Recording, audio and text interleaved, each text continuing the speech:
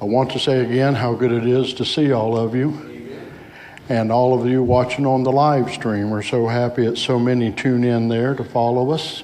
Sometimes it's not feeling well and not being able to get out, but others from around the world actually watch our live stream. So we're very pleased to use that mechanism to proclaim our Lord Jesus Savior. We're in John chapter 20, going to read the first few verses, 1 through 9. If you have your scripture, I invite you to follow along. It will be on the screen. Early on the first day of the week, while it was still dark, Mary of Magdala went to the tomb and saw that the stone had been removed from the entrance. So she came running to Simon Peter and the other disciple, the one Jesus loved, and said, "They have taken the Lord out of the tomb, and we don't know where they have put him." So Peter and the other disciple started for the tomb. Both were running, but the other disciple outran Peter and reached the tomb first. He bent over, looked in at the strips of linen lying there, but did not go in. Then Simon Peter, who was behind him, arrived and went into the tomb. He saw the strips of linen lying there, as well as the burial cloth that had been around Jesus' head. The cloth was folded up by itself, separate from the linen.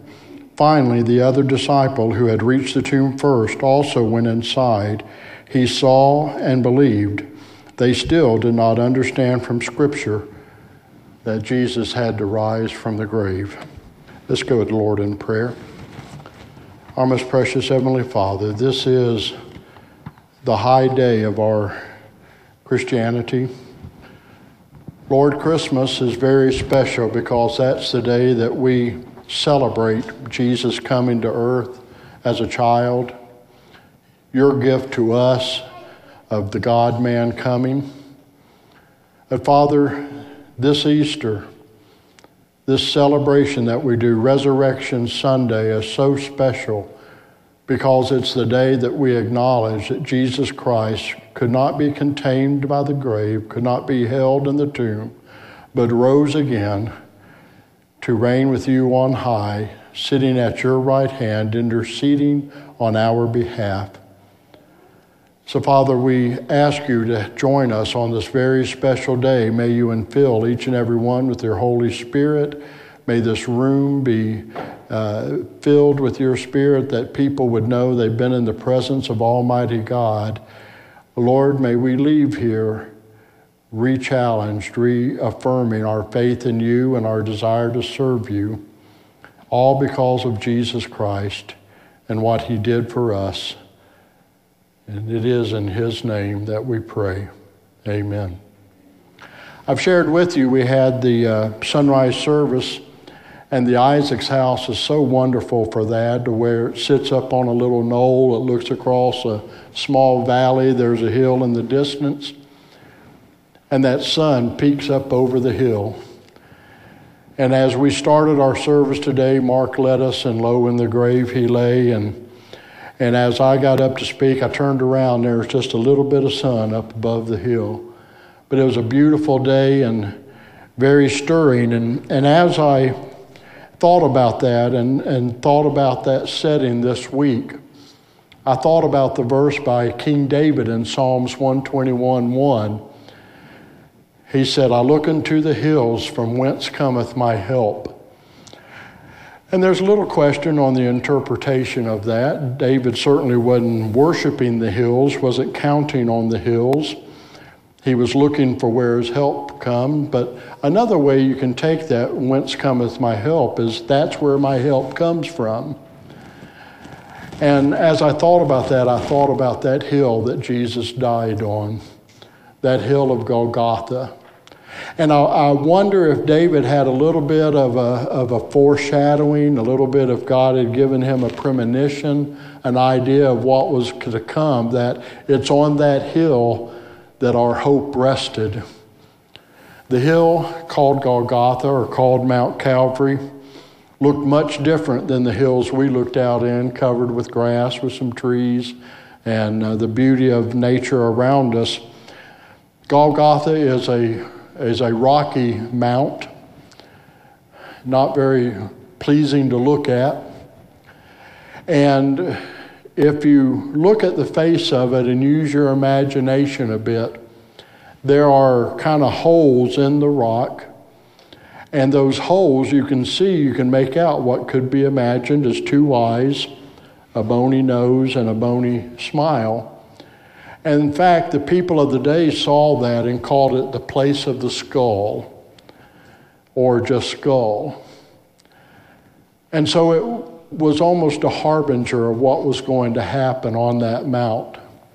And of course, this week, as we've gone through Holy Week, you may have been to a service that reminded you of the different events, but leading up to that, Jesus, of course, was taken from the Garden of Gethsemane where he was praying, where even he prayed, Father, if it be possible, take this cup from me. He knew what was coming.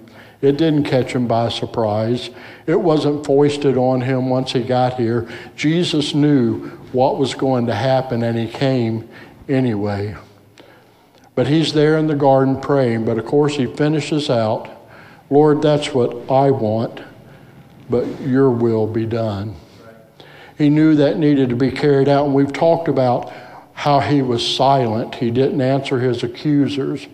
We talked about how he's been treated as a transgressor, as a criminal, and how all of this was prophesied beforehand. And we asked the question, why would Jesus remain silent?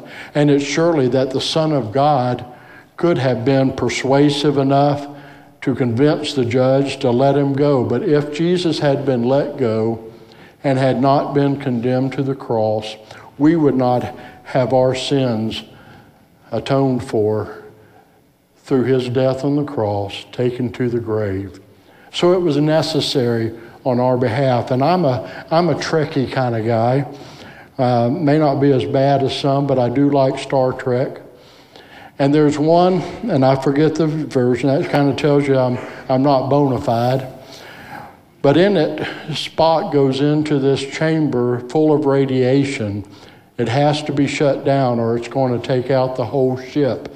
But even Spock, in his strength as a Vulcan, the radiation overcomes him. And he's collapsed after having turned it off. He's collapsing now right at the glass panel. And Kirk goes to see him, his old friend. And Kirk even asked him, why, Spock, why do you have to die? And Spock responds, the needs of the many outweigh the needs of the one. And Jesus said that some 2,000 years ago. Why is it necessary for you to die on the cross, Lord? Why is it necessary for you to do that? Everybody that had been around him, walked with him, loved him. He had been kind to those who were downtrodden. He healed those who were hurting and weak. He healed their body. He healed their spirit. He healed their soul. He healed their emotions. So many would say, why is this necessary? And Jesus could respond back, the needs of the many outweigh the needs of the one. He needed to die on our behalf. The Bible tells us without the blood there can be no remission of sin. Sin must be covered by shed blood. It's a thing that can repulse us today. We're too enlightened, we're too sophisticated now, but that is the case. It is the system laid out. Over the years in the New Old Testament, the Israelites had sacrificed animals once a year as a symbolic covering of their sin. It didn't take away their sin. It didn't absolve them of sin. It just kind of appeased God for a little while. But it wasn't his appeasing that was important. What was important was that the people learned that a lamb must be sacrificed for their sin to be taken away. And Jesus is that lamb that came. Jesus is that perfect, unblemished lamb that had not sinned, that had committed no wrong, that took our sins, the sins of all mankind, past, present, and future, on himself and carried them to the grave where, being God, he was able to leave them there, defeat them, rise again victorious, as Ephesians says, leading captives in his train, and making it possible then for us to experience the resurrection. So that was a powerful hill that Jesus was on. And I could envision the 3 crosses up there.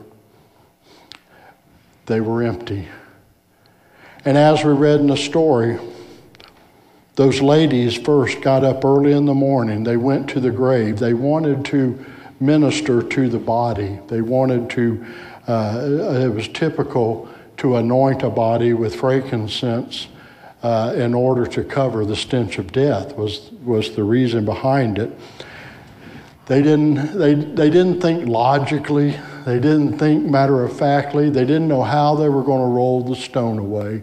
They just wanted to be where Jesus was, alive or dead, and they wanted to care for his body that they thought would be there. When they got there, of course, the stone was rolled away, and this was no little pebble. This was a massive stone big enough to cover the entrance to a cave. And typically, whenever they would have a tomb like that, they would have a little bit of a trough in front of the opening so that the stone rolled down into this trough, and there's no way even 1 or 2 men could move it. So they're wondering, how on earth are we going to get to Jesus? But when they got there, the stone was rolled away.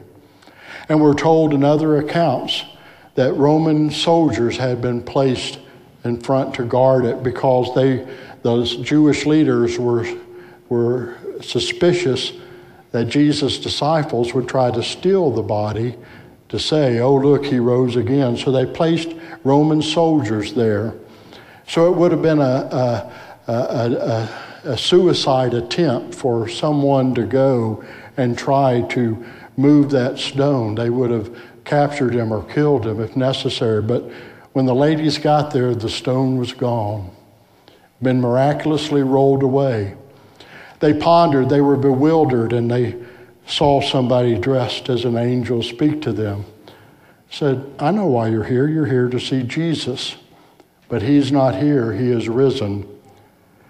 He has risen on high. And they ran to tell the disciples, as the song said and as our scripture said. All of you are familiar with the phrase, probably, that familiarity breeds contempt. And you may have some inkling of what that means, but I want to put forth to you that we're in danger of that being true regarding the resurrection of Jesus Christ. That we have contempt for it. And not the kind of contempt you may think of that is outward expression of hatred towards someone and despising, but contempt is also disregarding something of worth. Disregard for something that should be taken into account. And so disregard or contempt is like being in a judge's chamber and he's trying to say something or he's issuing a sentence and you act like it's not important at all.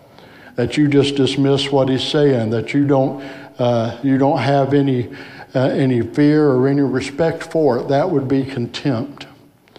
And we run the danger as Christians and as people who have lived in a Christian nation who have heard this account time and time again of becoming contemptuous of it, in that we have forgotten just how wonderful and serious and applicable it is for us.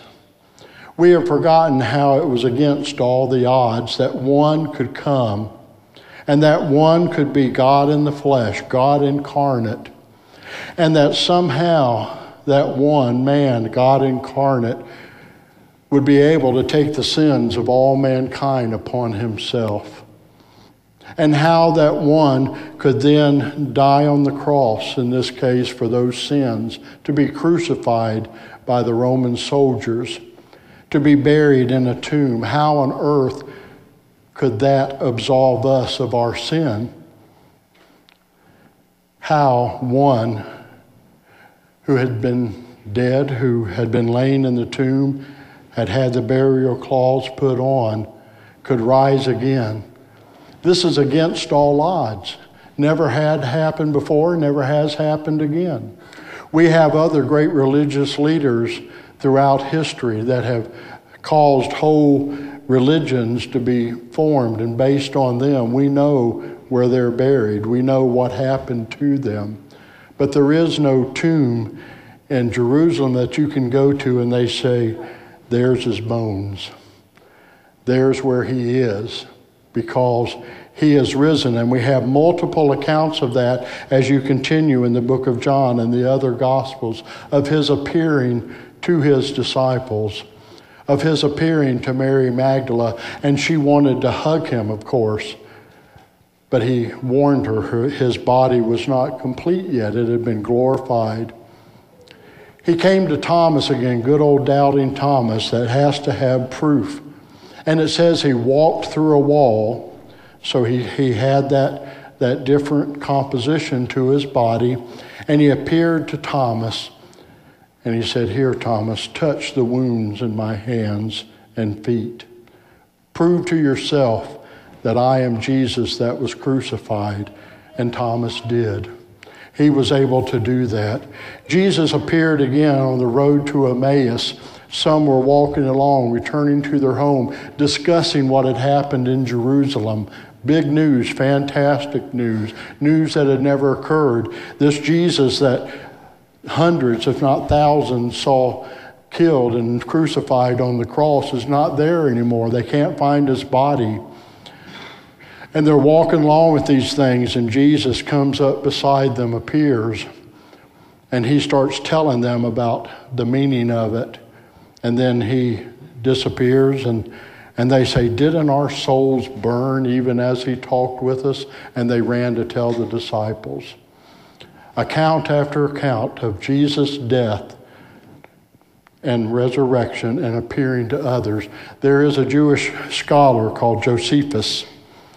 Josephus certainly is no believer in Jesus Christ, but he wrote of the history of that time, and he mentions Pilate sentencing Jesus to be crucified, and he mentions the after effects of Jesus' resurrection.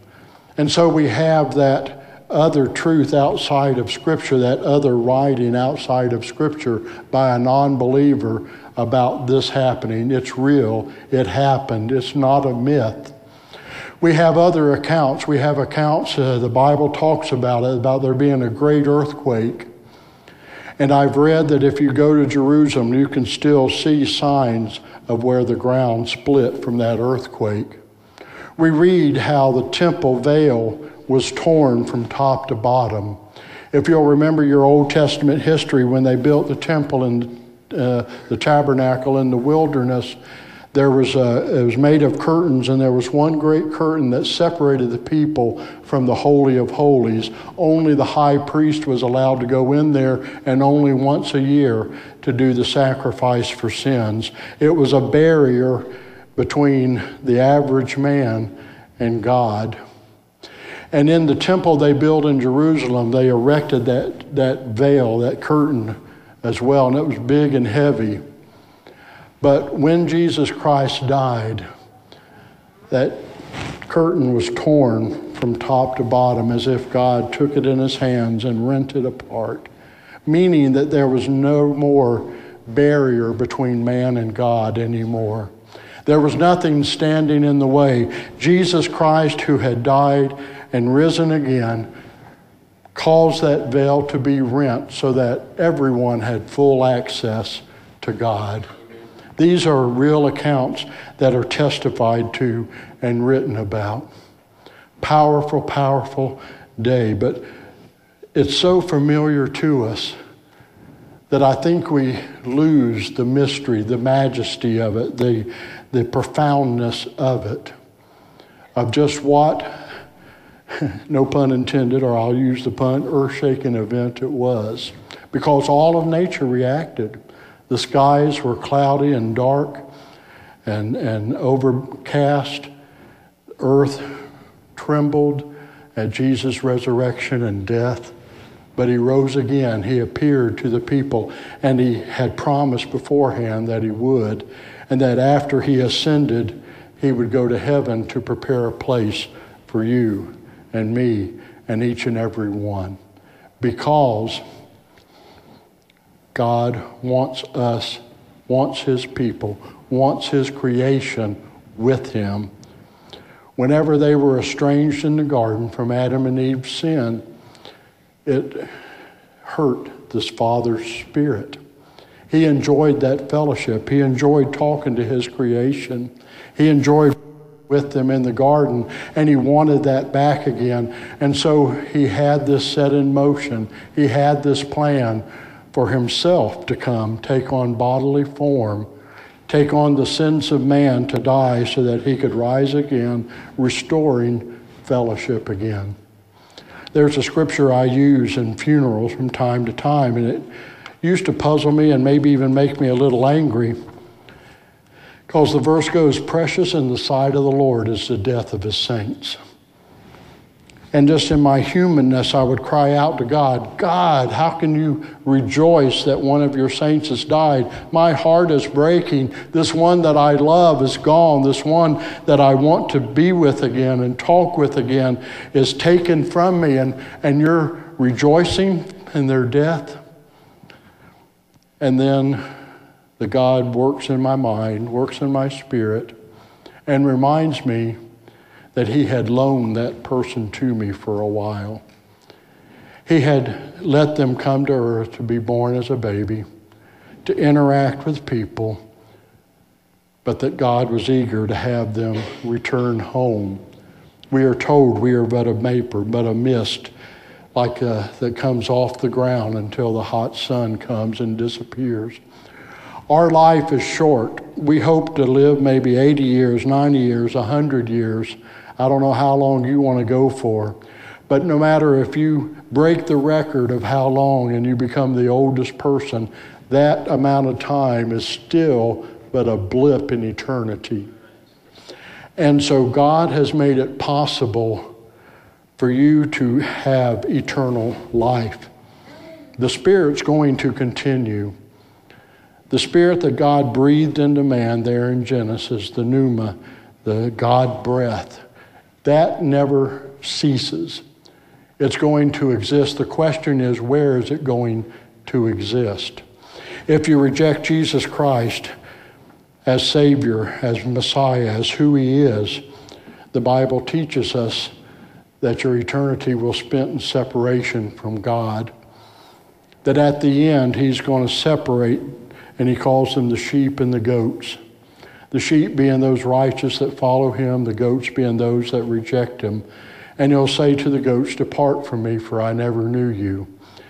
And God doesn't send those people to eternal damnation. They choose it for themselves, because God has done everything to make us able to accept the gift, should want to receive the gift. And so there is that time coming. But Jesus and God did their work so that it doesn't have to be a time of eternal separation, but a time of eternal union, reunion, living with the Father in heaven. Peter tells us God is not willing that any should perish, but that all might come to eternal life. God is working to bring people to him, to bring people to salvation. He quickens the Spirit. He sends the Word through various ways in order that people might understand and know and accept the truth, accept eternal life, to accept the abundant life that God has in store for them, as some just choose to go another way. And so we come today to celebrate a risen Lord. He is risen. He is alive. He is seated at the right hand of the Father, interceding on your behalf. He is there preparing a place for you, whatever that is. It's more than we can imagine, more than we can think of. It's gooder than we can think of. It's greater than anything we can come up with. And he wants you there. But for you to get there, you have to believe this account. You have to believe that Jesus Christ is the Messiah. You have to believe that he came to die for your sins. You have to admit you have sins that you do wrong, that you're incapable of living a perfect life, and you accept the blood of Jesus Christ as your propitiation, as your payment for that. It doesn't cost anything except the willingness to say, I've sinned, Father, and I accept your gift of salvation. Like the prodigal son coming home to the Father, God is that Father standing at the head of the road that sees you coming from way off and calls to the angels, bring a robe, bring a ring, set up a feast, for my child has come home. He's waiting for each and every one to come home. And Christians, we need to work on not holding the story in contempt, to not belittling it, not reducing it, not diminishing it, not thinking maybe it isn't true, but to stand firm in our faith that Jesus Christ is Lord, and to proclaim that to those who don't know, because he is the way and the truth and the life. And no man comes to the Father but through him. And so I encourage you today to consider his gift of salvation. If you've not made that decision in your life, that you would choose today to take care of it. If you've come to that place that you've acknowledged that, but you haven't let people publicly know, then we invite you to come and share your faith in Jesus Christ. If you need a church home, we're trying to be a good one that preaches the Word of God, that heals spirits, that loves people and cares about their needs, then we'd love you to be a part of us. So whatever it is that you need to do, God is ready to hear you and ready to welcome you.